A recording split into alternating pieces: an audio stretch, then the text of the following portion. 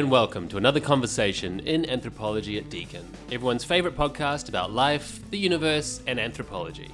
Brought to you with support from the Faculty of Arts and Education at Deakin University, and with a friendly wave from the American Anthropological Association.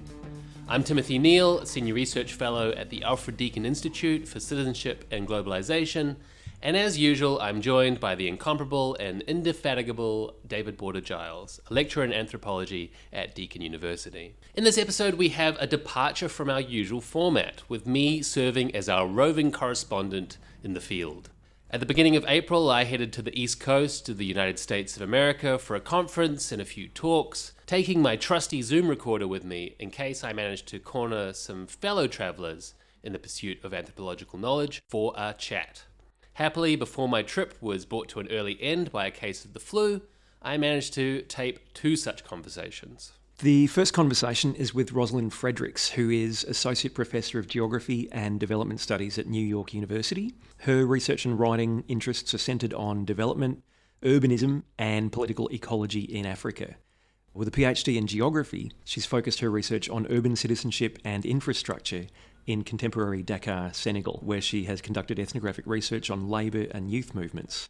So she's the co-editor of The Arts of Citizenship in African Cities, Infrastructures and Spaces of Belonging, published in 2014 by Palgrave, and Garbage Citizenship, Vital Infrastructures of Labour in Dakar, Senegal, published recently by Duke University Press. Tim caught Rosalind at the American Association of Geographers 2019 annual meeting in Washington, D.C., a swarming, sprawling conference of over 6,000 attendees. Tim tells me it was enormous and at times frenetic, and he and Rosalind had to hunt for a reasonably quiet corner to have a few words about her research and her new book, which I was deeply grateful for. I hadn't come across her book yet, and it's right up my alley, so thanks for that, Tim. Oh man, you would have loved it. There was so much talk of waste. All the waste. Waste to the left of me, waste to the right. And global cities, and food waste, and labour, the labour of waste. I put on my David ears and I listened with intense interest. The listeners at home, David ears are bigger than Tim ears. The second conversation is with Anand Pandian, an associate professor of anthropology at Johns Hopkins University. Anand has a resume that's very difficult to summarise, but basically he's written a lot, he's edited several books, and he's organised some seriously big conversations of his own about the state of anthropology and its future. He is the author of Crooked Stalks, Cultivating Virtue in South India, published by Duke University Press in 2009, which we discuss in the interview, amongst several other ethnographic books. And he has a new book coming out later this year titled A Possible Anthropology, Methods for Uneasy Times, which we also get to. As we explore in our conversation, he's been a contributor to discussions in anthropology about the future of conferences, and in 2018 he chaired the group behind the Society of Cultural Anthropology's biennial conference, with an international virtual conference called Displacements. Anand and I have kind of been circling each other for a couple of years through shared interests and friends, so it's great to finally meet him in person. We spoke in his office at Johns Hopkins University, which I have to say was a trip, not only because it's this beautiful red brick campus, manicured lawns, all of that, but also because in the actual department you have photos of these big figures of the field, Talal Asad, Emily Martin, Michelle Rolfe-Trouillot, all of whom taught there. I was visiting to take part in a panel with Zoe Todd and Candice Callison, which is a whole different story.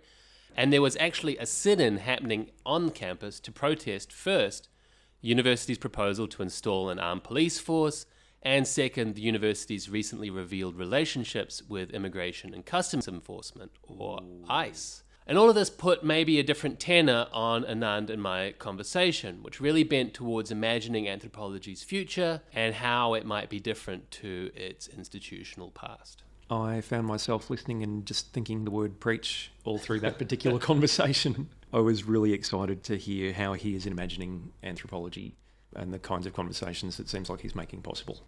Anand is one of these intensely productive people who just never seems to stop writing, stop reading, stop contributing. If you on Twitter, I recommend following him because he's often chipping in on some of the big debates that are happening right now around harassment, around representation. So the annual conferences, how they have a large carbon footprint, but also they're not especially welcoming spaces for our interlocutors who maybe want to start to be present, be in the room for these discussions. Hear, hear. Hear, hear. Without further ado then. So, Rosalind, this is a podcast about anthropology, and you're explicitly a geographer, though one whose methods are clearly ethnographic. So perhaps a good place to start would be to tell us a little bit about how you came to ethnography as a method. Well, I mean, I hail from a very ethnographic tradition within geography, coming out of the Berkeley School of Cultural Geography. So ethnography was always, sort of going to be my method, and always was what was of interest to me in geography and in Senegal. That's always what I wanted to be doing. So I was trained very much by Jill Hart and Michael Watts, who do, deep-sighted ethnography. And that's not to say that I don't think geographers do ethnography differently than anthropologists. I don't think that's always the case. It would be difficult to make firm statements about what the difference might be, but I certainly paid quite a lot of attention to spatial practice, sort of classic preoccupations of geographers, maybe more than classically of anthropologists. Was there any point where you had to make a choice, between disciplines? Because I know here in the States, disciplinary boundaries are quite strong, and they make a big difference, especially when you're in a kind of postgraduate situation. Right.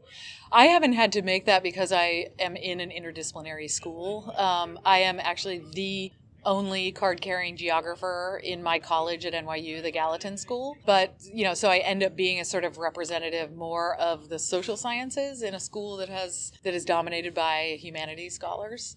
And my closest interlocutors within Gallatin are anthropologists, and I'm married to an anthropologist. There are many conversations that I am part of in anthropology. Can't get away from them.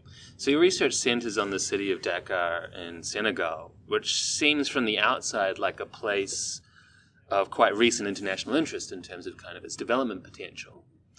It's a resource economy, but one that has a growing tourist and hospitality sector. So how has Dakar changed over the time that you've been going there? Because you've been going there quite a long time. Yeah. I've been doing research in Dakar since 2002, so I have seen some pretty massive transformations. Obviously, I'm spending most of that time in the capital city, and so can speak mostly to the capital city transformations and my awareness of how that connects to the rest of the country. So it's been a pretty radical transformation. I would say some of the key things that you observe are the incredible verticality of the city. So it's growing up instead of, it certainly is sprawling outward as well.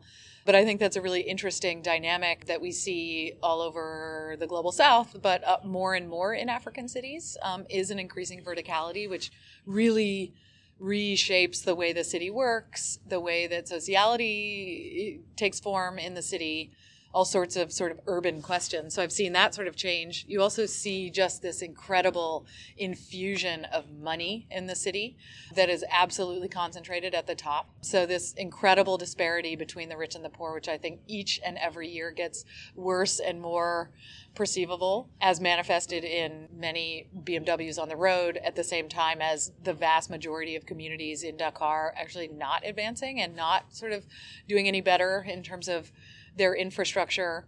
But I think overall what we've seen is just in that period a really huge transformation in the urban infrastructure of the city. So lots and lots of aid money has been leveraged, aid money from the classic sources of the Bretton Woods institutions, but even more now from South-South funding sources, like from loans from the Arab world and from Asian and even Latin American investors that are mainly going towards fairly elite infrastructures like toll roads, but also, sanitation improvements and that sort of thing.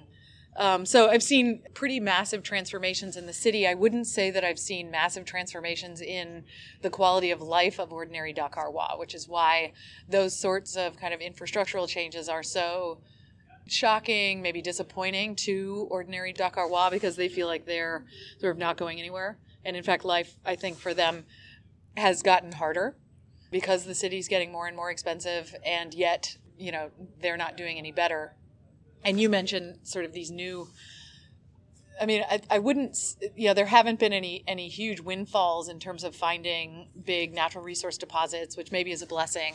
But what we do see is the increasing failure of the old sectors of the economy, namely agriculture centered on the peanut crop and fishing, which is leading people to this mass rural exodus into this macrocephalic capital, into the capital city, but people who have no job prospects. So, that's kind of a more dire picture than the fancy roads and the fancy vehicles would paint. You have a new book out, which I'm sure you're now very familiar with talking about, called Garbage Citizenship, Vital Infrastructures of Labor in Dakar, Senegal. And from one point of view, it's a book about infrastructure. And from another point of view, it's a book about waste. But I've also read it, some people see it as a book about urban citizenship. So how do you explain it to new readers and new audiences? I think it's all three. The idea is telling a story, and it is a historical story, but that comes up to the present, about a shifting landscape of citizenship in the city through the case of transformations in the infrastructural sector of waste management. And so it is infused with waste in the sense that I'm looking very closely at waste, not just as the matter being organized by the infrastructure that I'm looking at, but also as a material force that does shape social movements around the sector, et cetera. But I'm also looking very deeply at infrastructure and really aiming to provoke a sort of broader consideration of what we think of as infrastructure. I mean, I would say the main sort of goal of the book is to kind of, as an experiment, as a provocation, as an invocation for new thinking and, new discussions around this, is to explode conventional ideas of infrastructure. And I'm, of course, not alone here. There's a burgeoning new field of critical infrastructure studies that are aiming to do this through really thinking about, in this one case, the material, the affective, and the social parts or elements of the assemblage that one could consider the waste infrastructure in Dakar, and really fleshing those out, with probably the social being the most important, thinking about how labor is infrastructural and all of the many, many implications of that. Because as a PhD student, what was your initial point of interest? Mm-hmm. What was the hook for you that got you into these waste worlds? Well, I'll never forget, I wrote my proposal and got some funding and went over there for the first chunk of the research as a doctoral student. And it was looking very much not at the municipal trash collection sector. It was on waste and sanitation, but on some other questions that are not interesting anymore.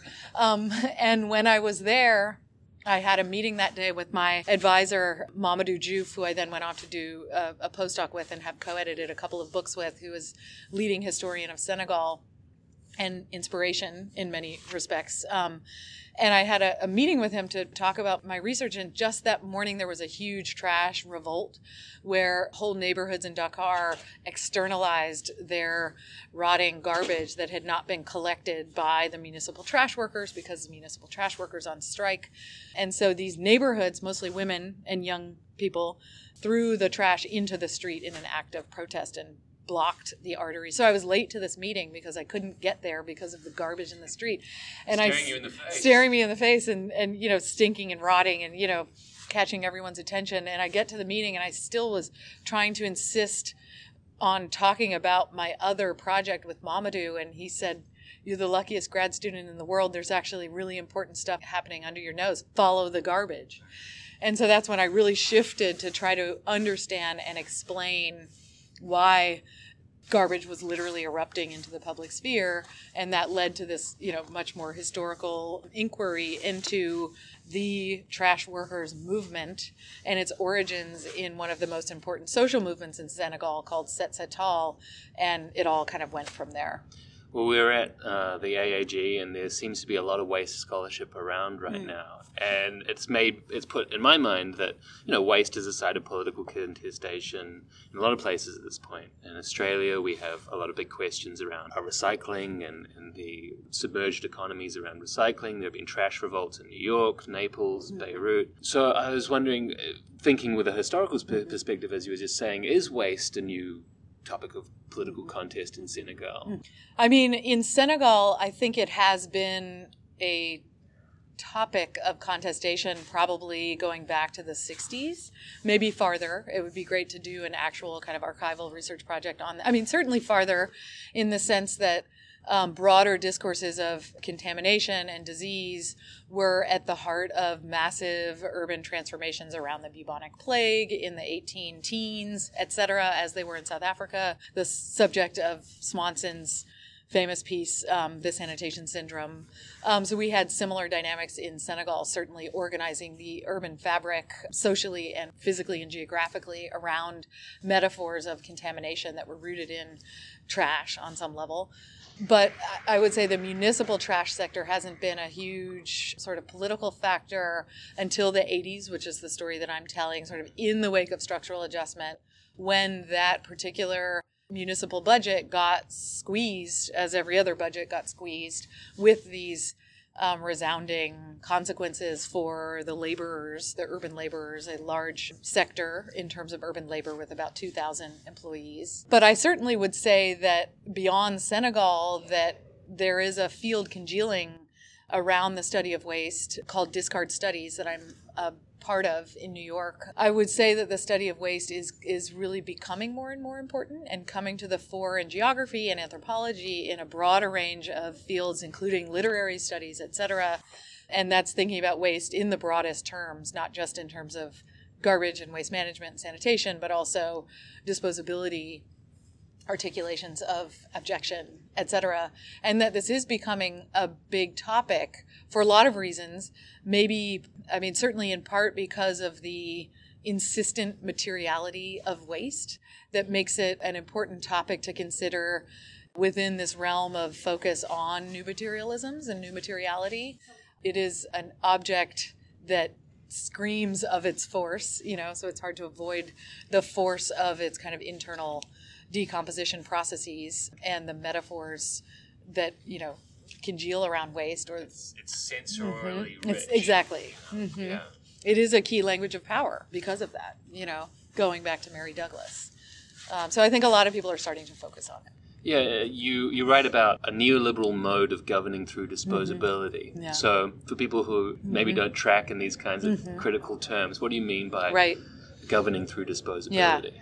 Well, I mean, in a very empirical sense, what I'm tracking here is the conundrum of the Senegalese state squeezed by structural adjustment, rendered impotent on some level, and with these emaciated budgets, having to figure out who benefits and who doesn't from the fruits of the city, right? And so part of it is a very kind of pragmatic calculation on the part of urban politicians that I, had the opportunity to interview, et cetera, and bureaucrats of what to fund and what not to fund in the city when your budget is taken away from you. And that precipitates a sort of mode of governing through disposability, which literally means that certain parts of the city are left to rot, rust, and crumble, while other parts of the city are spiffed up and made to look, modern and clean and globally relevant.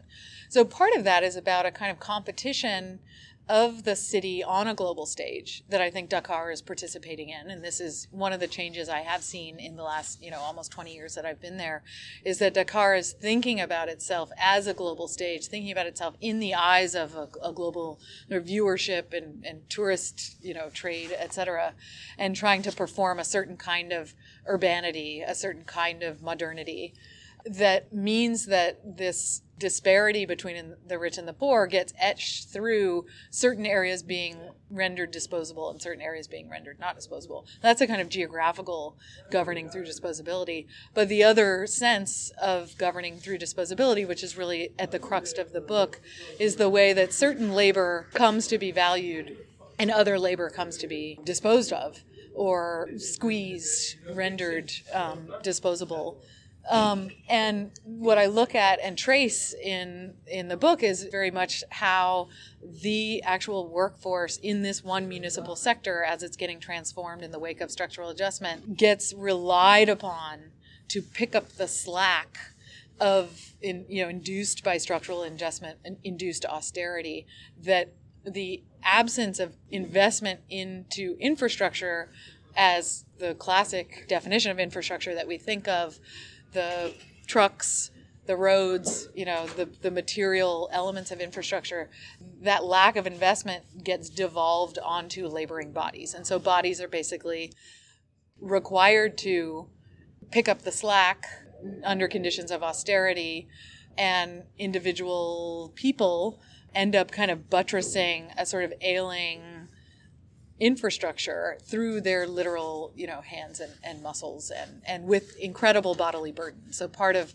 looking at the devolution of infrastructure onto labor in this context, and this is certainly happening all across sub-Saharan Africa and global south and elsewhere in the context of splintering urbanism and fragmented infrastructural systems, that bodies get called upon to, as sort of, formal forms of bricolage, that this is a municipal sector where people are being required to become bricoleurs, who basically fasten their bodies to these infrastructural systems in ways that can be incredibly onerous and damaging.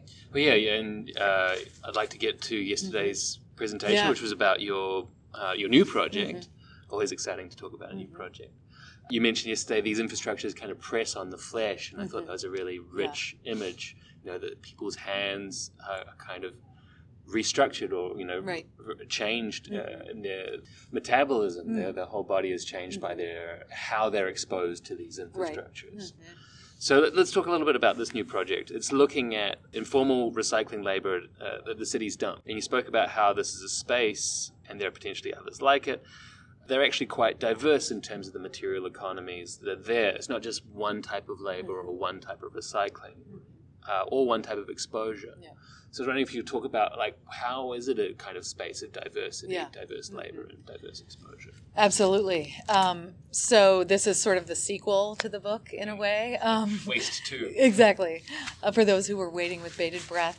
If the first book was technically about the, quote, formal sector or the municipal sector of those hired and paid to be garbage workers, this is about this more invisible, informal group of laborers at the dump who take over after the trucks dump the garbage out there. It's an old dump. It's been there since 1968. It is one of the biggest and oldest open-air dumps in sub-Saharan Africa and probably in the world. And I am looking at the army of pickers or reclaimers that have developed these incredibly intricate systems of recycling that divert an enormous amount of what goes to this dump called Mbubis towards recycling, towards, they revalue it into new uses, new niches. We don't have an estimate, but I would guess to say that it's got to be upwards of 80% diversion rate or something like the 80% recycling rate. So there's about 2,000, maybe 3,000 people who work on the dump, and a much, much bigger group of people who are then connected to those economies of recycling that stretch across the country, across the region, and all the way to Asia and the Middle East in terms of these recycling networks. So what I'm looking at is this community of pickers trying to understand how, the kinds of networks that they have set up and how their forms of expertise, material expertise, as they have set up these intense recycling networks. But in the face of what will be a massive transformation as the state is about to upgrade the dump. So it's seen as a progressive policy because the state tried to close the dump, which has kind of been the classic reaction of a kind of modernist infrastructural ideal that we see implemented in cities all across the global south. But that was rejected by a number of Dakarwa, namely the pickers, but also a NIMBY protest at the site that the new landfill was going to be located, where they sabotaged that by the residents there, made it a no-go for the state to actually just close the dump. So now they're going to keep it open and valorize it. So what does that mean? That's a really interesting proposition, to valorize something that is absolutely messy, informal and unlined in the language of solid waste management. They can't line it like they would a formal sanitary landfill. There's no way to completely remediate it. It is polluted, contaminated. It is, exceeding its boundaries and has been for 50 years. So what I'm trying to do is both sort of valorize in my own way the kinds of networks that are already existing on the dump, to recognize them as valuable recycling networks, and to recognize the kind of bricolage, again, salvage bricolage labor that recyclers of all different varieties at the dump are doing to give value to what has been cast off, the waste, but also to treat it as a form of legitimate expertise, but then to watch and observe, and I will be playing on some level an advocacy role here, how that gets transformed. And so part of that is recognizing the incredible diversity, to go back to your original question, of the kinds of niches that exist on the dump. It's an incredibly decentralized recycling system that has grown up very organically. Some of it is more centralized than others, in that, probably the biggest operation on the dump is run by a picker who has been there since the beginning. He's one of the oldest members of the pickers community, who has built a sort of factory on the dump where plastics are processed. And he actually has hired, and they're day laborers, but around 70 employees who cut up the plastic that then gets processed and sent away. It's sold to different companies that do the actual recycling work. So there's that sort of form. And then there's much smaller, much more sort of vulnerable niches. One of which that I was focusing on in my paper yesterday is the food waste niche, which is much less sort of capitalized. There's no structure here. And the food is kind of the least glamorous. Exactly. Yeah, and the most stigmatized, because the food waste is reclaimed, and that's under incredibly onerous labor conditions, because you can imagine that, collecting the food waste that is distributed in the household waste of the city is quite a hard job to do, and you have to pick through everything else to get to it. So it's exclusively done by women, and the vast majority of the women who do this are actually Christian women from the southern region of Senegal. Senegal is a majority Muslim country, and so these are a minority group that develop the monopoly on this niche, because they collect the food waste to feed to pigs that are raised near the dump, or even some of them are right on the edge of the dump, for pork, for export. So then a connection to the wider political economy of how Dakar is being placed into international circuits of exchange. This pork is mostly then being exported to hotels that are selling it to mostly non-Muslim visitors to Dakar from France and Europe, etc. So when these products, these commodities re-enter commodity chains, like soap you mentioned, textiles and pigs, are they marked in any way by their origin in the dump? Right. Or do they leave kind of cleaned of that stigma? I think there's a real effort to sanitize them of that, because the dump is incredibly, incredibly negatively viewed, as are the workers there. It is an incredibly stigmatized space and labor. So in each of these niches, there are ways that each of these products are rendered sort of anonymous, right? I know that with the textiles and the shoes that are recuperated at the dump, the traders do as much as they can to get it as far from the dump as possible, so that nobody knows that stuff was thrown away. So they're very intentionally trying to distance it from the dump, because that would be negatively, very, very negatively viewed. And so they sell in far. I talked to one trader who says he actually mostly sells in Guinea, because then they're never going to know that these products came from Bubis, the dump. If they were to sell near the dump, then people might intimate that this came from the dump. Food waste, I think, again, because it's being transformed into the pigs and then the pork. Yeah, there is, really. So no one can know where this stuff came from. That has become politicized a bit more in the past, not with pork that I'm aware of, although there have been studies to show that the pork does have elevated levels of heavy metals, et cetera, that it is contaminated in a biochemical sense to a degree. But there was a big controversy a few years ago where eggs that were being raised in poultry farms right around the dump were found to have very high levels of mercury. And so some of those poultry farms were shut down. So it has become something on the radar of the Dakarwa that there is farming that is done in the interstices of, there are literally goats and cows that are grazed on top of the dump, but also right on the edge of the dump, where these animals and these farms are fed with water that is directly pumped out of wells that is clearly contaminated with leachate from the dump. So it is a major public health problem.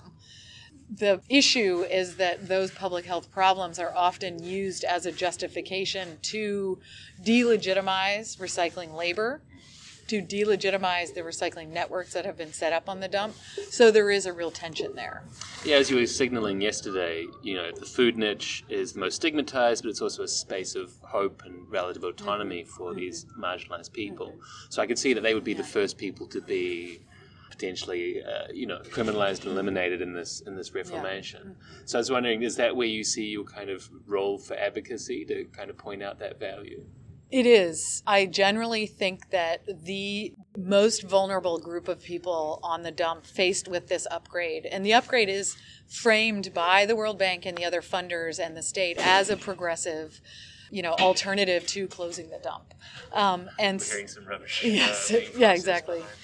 But I do think that certain groups will be more vulnerable than others. And in particular, the food waste reclamation niche is the most vulnerable, partly because that group of women is not incorporated into the Pickers Association, which is a very sort of savvy, mobile activist group present on the dump to defend the rights of pickers. They are not a part of that at all. They're not even legible within that institution. So they don't have a form of contestation. They don't have an institutional sort of format for that. They are quite disorganized. They're also ill-informed of what is going to happen. Many women don't even know about the upgrade that is to come.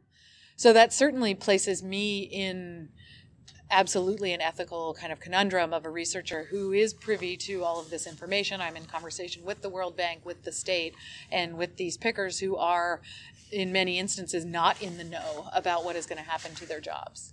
So I am trying to figure out how to devise an ethical methodology here and have gotten involved with an NGO called WIEGO, which is an NGO that is probably the best known NGO globally that does work defending waste pickers.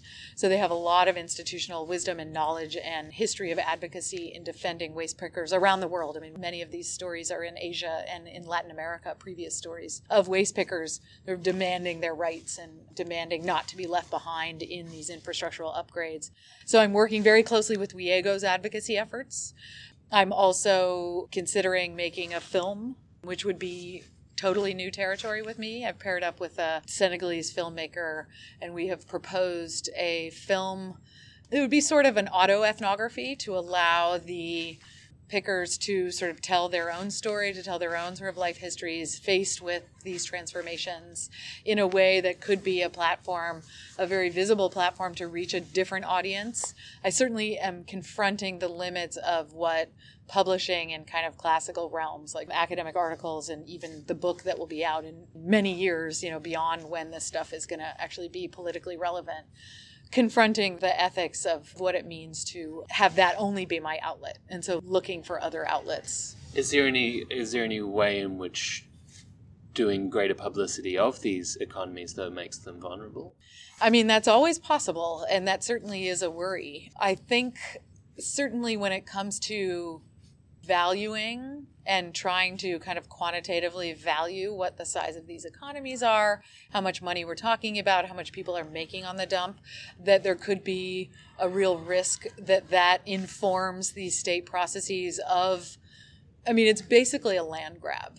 One could consider the valorization and the upgrade of the dump in a way as a grabbing of what the pickers describe as a commons. They describe it as an urban commons where they have created the value of these recycling networks. They have built them up over 50 years, and that the state is coming in and grabbing potentially not just the land that this dump is on, but the value of that land and the value of that resource. The state, of course, says this is state land and this is state garbage.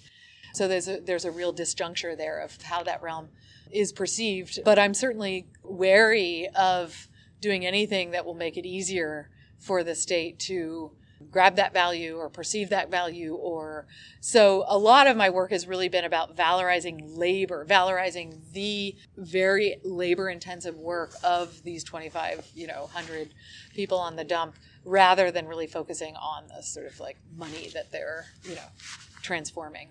I have one last question, which is changing tack slightly. So a large part of our audience are postgraduate students and the postgraduate curious. And here we are at AAG, a very large disciplinary conference. Do you have any tips for how to negotiate this, Leviathan conferences like these? Well, I have a few students here this time. It's the first time, I believe 3 or 4 of them, it's their first time at the AAGs. And so the advice that I've been giving them is go to the most exciting stuff. It may be completely outside of your realm of usual interest. So let's say I'm a discard studies scholar who usually studies waste. It means don't just go to the waste panels. It means go to a range of things. And in fact, you'll probably be provoked to think in all sorts of new directions if you go to a range of panels. I also think it's important to be able to kind of pop in and out and really be a generalist and see a lot of different kinds of things here. But it's a real resource. I mean, there's a lot that is going on here. And I would say, try it out. If you've never been to one of these conferences, go to your first one. You'll get overwhelmed and exhausted, but it's certainly worth it to at least see what's happening in the discipline, or across the discipline. Well, thank you very much for your time today, Rosalind. Leave it there. Thank you. So Anand, thank you for hanging out with me today. Absolutely. A thing we like to do is just to start with a question about how did you get into this world of anthropology? How did you come to be an anthropologist? Well, believe it or not, it was completely by accident. I suppose that is probably often the case when it comes to anthropologists. In my case, I didn't take a single anthropology class as an undergraduate student. I was actually interested in environmental studies and development work. But because I was interested in environmental problems and in development work, I wound up doing fieldwork related things that I didn't know to call anthropology. I didn't know that they were related to something like ethnography, but I sort of wound up doing that almost without realizing it. One thing that was quite important for me and in some ways quite transformative was a semester abroad that I did leaving my college. I went to a small liberal arts college in New England, and I spent a semester in rural Costa Rica studying sustainable development, and wound up spending several months with farmers and with agricultural laborers. And I remember quite distinctly having the realization, feeling it important enough to note it down in a journal, that I have rural people in my own background, given that my family is from South India and I knew nothing about them. So after college, I wound up going and doing volunteer work in rural South India and applying to go to graduate school from a village in rural South India where I was doing environment and development work, winding up at UC Berkeley, again in a PhD program in environmental studies, but taking classes in geography, taking classes in sociology, and also taking classes in anthropology, and essentially just sort of gradually falling deeper and deeper into the anthropological conversations on campus and eventually transferring into that department at UC Berkeley, which is ultimately where I got my PhD. Right, so there was a bit of there was a lure there around anthropology. Yeah, and in some ways it's actually kind of mysterious to me, because even beyond what I've just said, if I think back to what I was doing as an undergraduate, it was also unusual in other ways as well, proto-anthropological, if you will. For example, there was an English class that I took on democracy and media in the United States, and we had to do a term project. But instead of writing about these things, I would go down to the mall at the bottom of the hill near the college and hang out at this arcade trying to talk to people about their experience of the arcade. Right.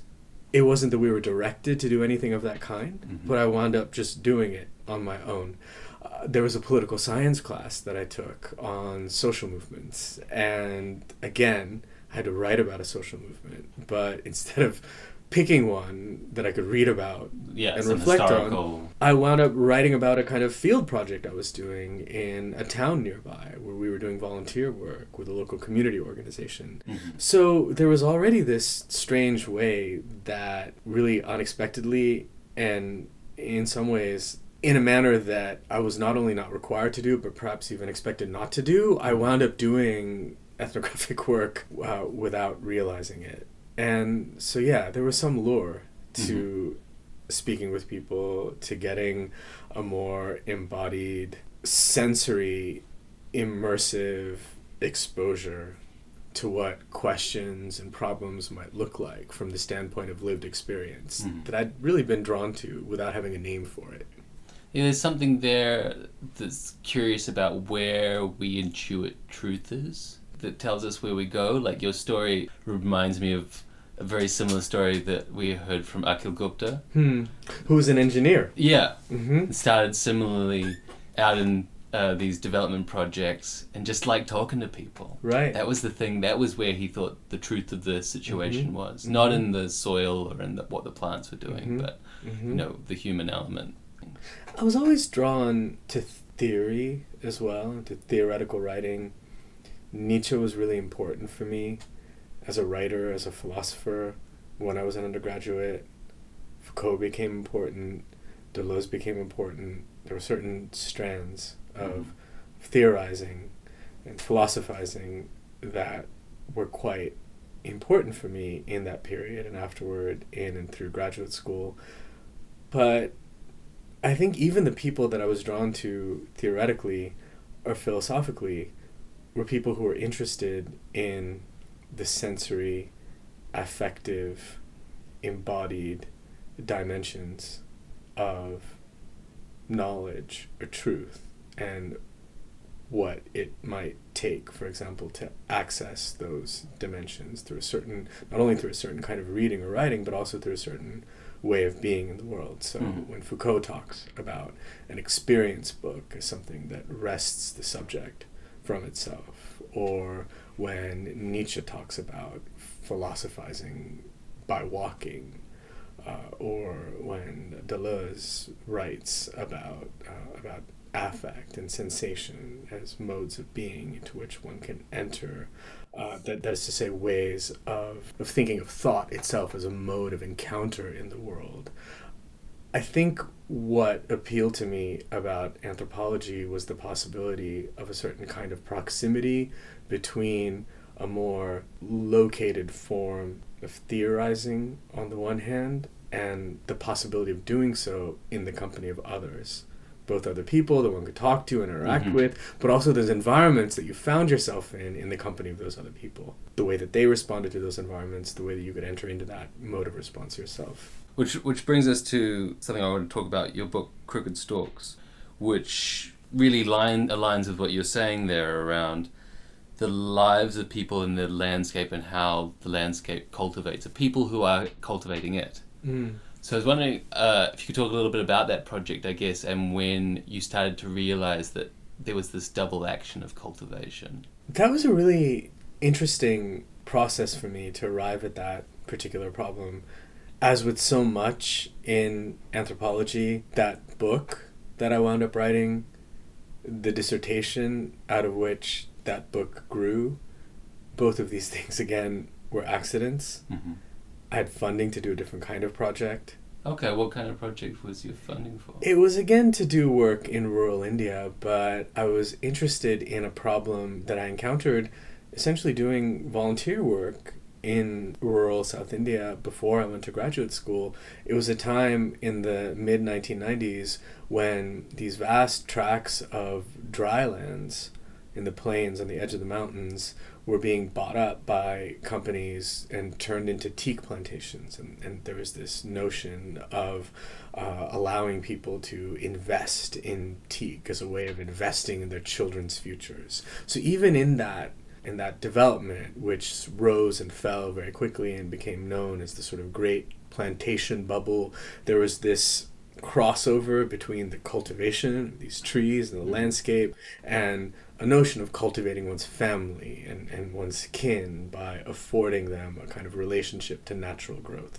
So that was there, and that was what I intended to do, but I found that by the time I got back to India to do my field work, there was really not very much scope to explore that as a problem, given the sort of flash-in-the-pan nature of those developments. The bubble had kind of burst. The bubble, not only had the bubble burst, but it had burst so long ago by the time I came back that people really weren't interested. They'd kind of moved on. They'd lost their money. And it just didn't seem plausible as a project. And I wound up doing this work with a community of people who are classified as criminal by nature in colonial South India and essentially taught to become good citizens by becoming good farmers. And I became interested in that relationship between agrarian cultivation, moral self-cultivation, not only from the standpoint of those colonial interventions, which were quite violent and invasive, but also the way that they brought back into focus more long-standing legacies having to do with long-standing legacies in South Indian moral tradition that took the cultivator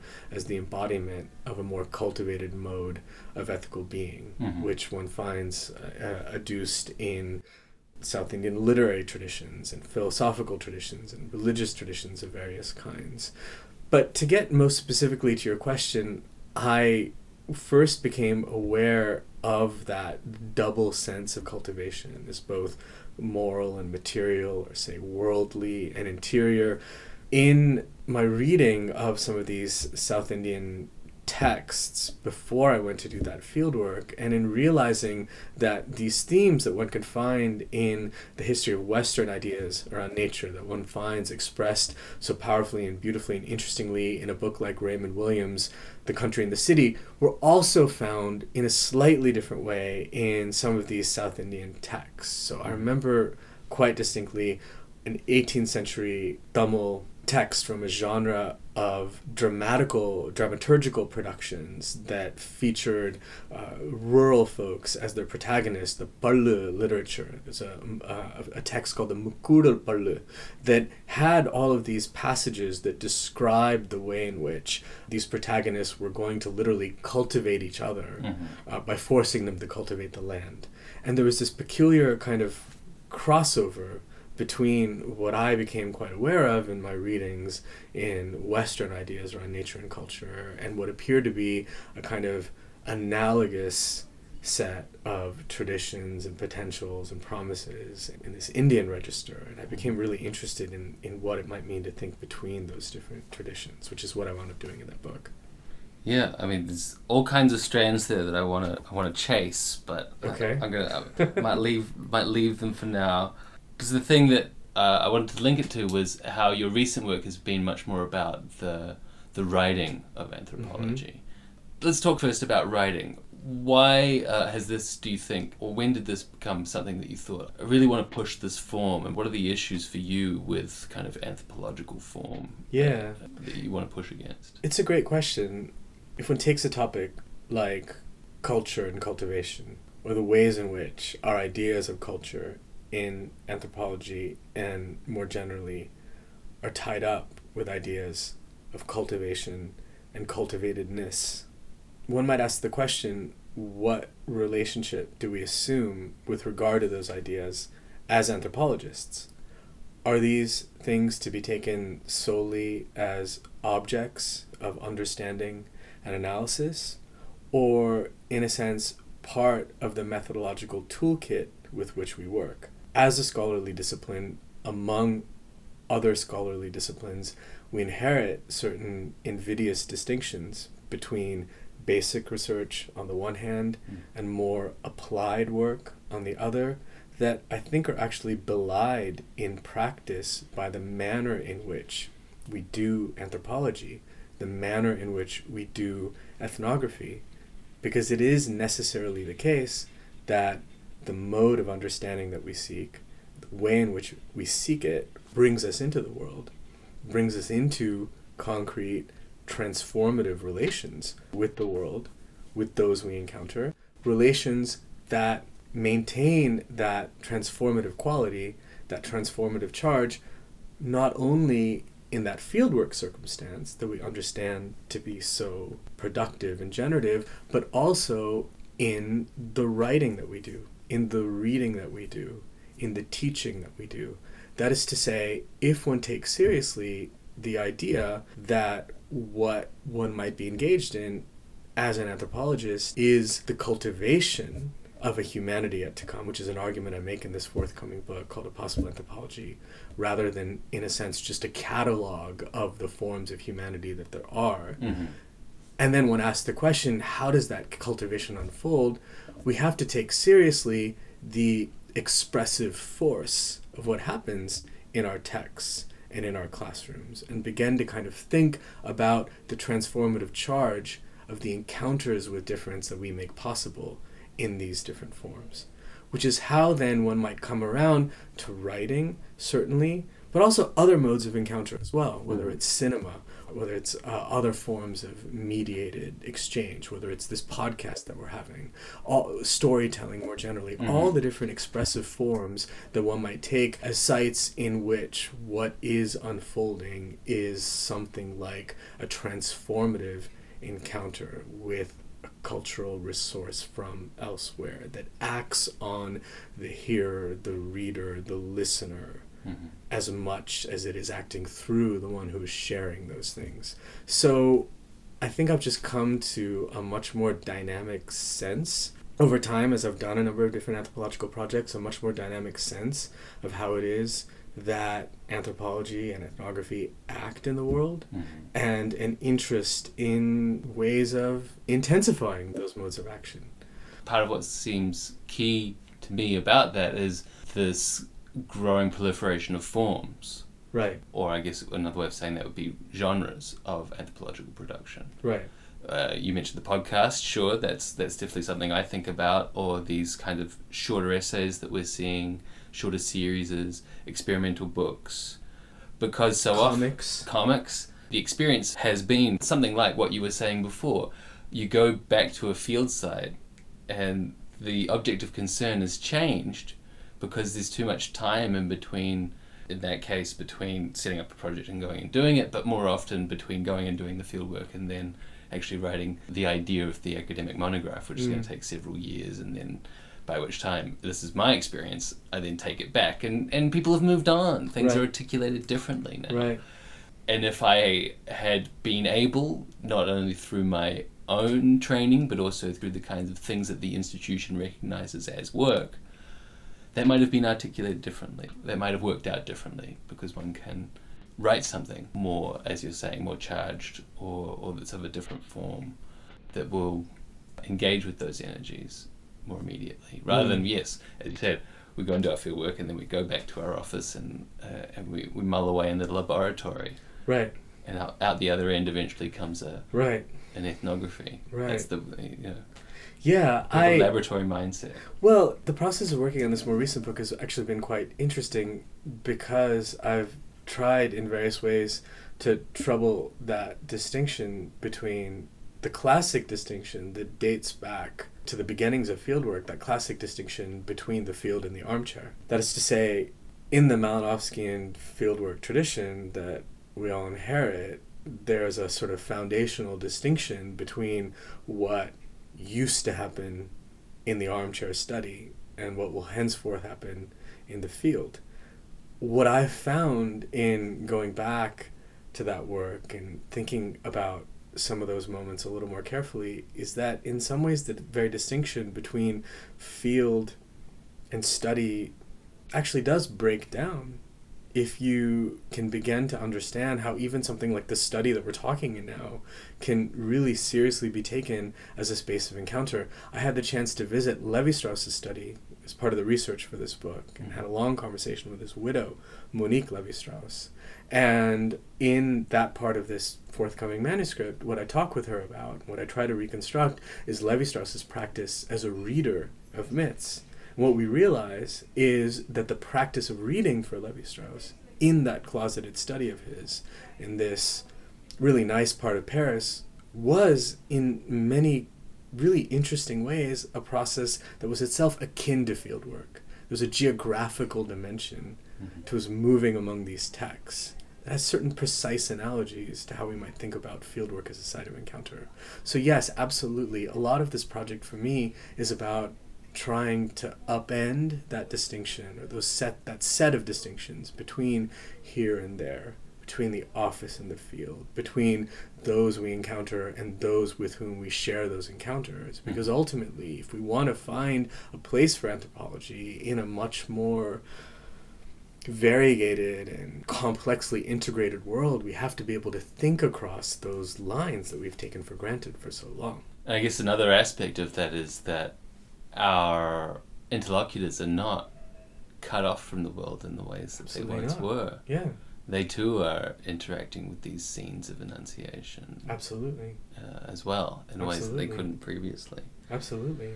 So on this theme of the future of anthropology, I'd like to talk a little bit about the future of anthropological conferences. You were the chair of the 2018 Society for Cultural Anthropology meeting. As somebody who's convened a much smaller meeting, my sympathies. And It was an adventure. thank you for your service. Which I should tell our listeners, what was different about this was that it was a conference that's usually held with a bunch of people in a hotel or a conference center. However, this was purely done online, networking material spaces across an online platform. Where did this idea begin that you needed to go online, and I guess what was driving the concerns of the society and the group who put together the conference, that this was the time to do? So there were a number of things that were on our mind. It was an intensely collaborative process, I have to say, and though in some ways I was nominally the organizer, we had a committee of about 25 folks who were ultimately working kind of day and night to make this possible. To make what possible, what we did with the biennial last year is to take something that would typically draw, say, 180 to 200 people, relatively small local event that would take place in one city in North America, and turn it into something that happened with more than 1,300 people scattered across 40 different countries around the world, interacting with each other through a virtual platform where we had pre-recorded presentations, but also in literally dozens of nodes that took place around the world, most every continent, and most interestingly, many, many cities in the global south, with the participation of people who could have never afforded to attend an anthropology conference in North America. People from Guatemala, in Lima, in Cartagena, in Dakar, in Tangier, in several cities in India, and on, in South Africa. It wound up being a distributed event that spanned many different time zones, that was unfolding with a temporality that was sort of completely unique, given the fact that people were coming in and out of that space from many different places at once. The impetus, there were several things that we were thinking about that led us to try this out and have led us to try to continue to experiment with doing something like this for the Society for Cultural Anthropology, and hopefully to begin to encourage societies like the American Anthropological Association, hopefully others as well, to try something like this. One, we were thinking, as I suggested earlier, about simple access to the sharing of knowledge that is a conference. Is it fair to expect people to spend thousands of dollars to arrive physically somewhere, to register, to spend the night in expensive hotels in major metropolitan centers for the chance to hear these talks, when so many people are employed so precariously now in the discipline, when so many of our interlocutors and well-wishers in other countries can't afford to move around in the world that we do? Isn't it really elitist to expect everyone to converge somewhere? One. Two, the carbon costs of that mode of conferencing. We have come to learn that conferencing is actually one of the most significant carbon footprints for the academic vocation. How are we going to learn to think beyond that particular commitment and its costs that we tend to take for granted? And three, what about the weirdness of sharing anthropology in a corporate conference center. We've all had the experience, the really unsettling experience again and again of arriving in some cavernous hotel ballroom with garish carpets, chandeliers up above, a vast sort of space of hundreds or dozens of seats, most of which are empty, and sort of letting these stories out into the emptiness, wondering who they'll reach. Could something that was actually distributed in some ways paradoxically be more immersive rather than less immersive than the really alienating experience of the corporate conference center model of doing anthropological knowledge dissemination? Those are some of the motivations that prompted this particular effort. It was the first time, I think, something like this had been tried, at least at this scale, in anthropology. But we really hope that others will try this as well, and that over time we'll begin to figure out other ways of conversing and conferencing with each other that are more attentive to some of the dimensions that I've been talking about. What were some of the kind of key things that you learned about doing this kind of thing? If you were to do it again, like, or you advising somebody on doing this kind of a distributed online conference. I have a long write-up. Okay. A long write-up, a long distillation of the process that we went through, the choices that we had to make, all the trial by fire moments that we went through in floating this thing, and some of the key lessons that we digested through this process that one can access through the SCA website. It was a pretty profound learning experience. It was a difficult learning experience. As late as hour 2 of the actual conference, we were quite worried that the whole system might come crashing down, which it didn't. There was a lot that we had to figure out as we went along that kept happening through those actual days of the conference itself. But once the dust had settled a bit, and once we could kind of think back on what we had done, once we began to tally up the numbers, once we learned that there were actually 1,300 people who got involved, we did realize, I think, some important things. We realized that, on the one hand, it is possible through a distributed medium to conjure up a sense of liveness, a sense of immediacy, even if people are spread far apart, even if they're not necessarily engaging directly with each other. There are ways to use social media, the simultaneity that certain forms of social media like Twitter and so on give you a sense of, to give participants the sense of being co-present with others in the same experience, even if they're many, many miles apart. That was one interesting lesson. On the other hand, we also did learn, quite seriously and importantly, that distraction is a real possibility when people are spread out in this manner. A lot of people reported the challenge of focusing on something that they could, in a sense, sort of keep on the background. So how does one build in a more attentive mode of engagement to something that it's up to you to foster, as opposed to the property of the environment that you're in, because everyone else is attending in that way, right? There are people doing laundry while they were taking in the conference. There are people looking after their kids. There are people catching up on email. So how do we negotiate these kinds of things? Writing their own papers, right? Which happens anyway with conferences. That was also, I think that was an interesting lesson.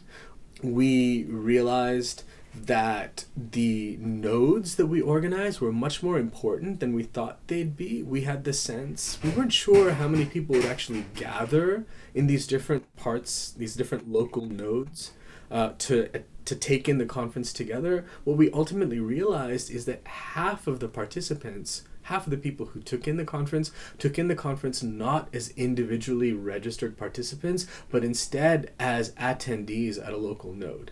So something that we thought of at the outset as a virtual conference, as something that happened through a virtual platform, we realized only after its execution was instead a hybrid conference, a hybrid combination of virtual engagement plus local engagement. So what we wound up with is not a virtual conference, but a distributed conference. So that's what we're calling it now. That's what we're saying that we did. Because one of the big objections that I've encountered for doing this kind of thing is, one, that these conferences are important for income streams for professional societies. Right.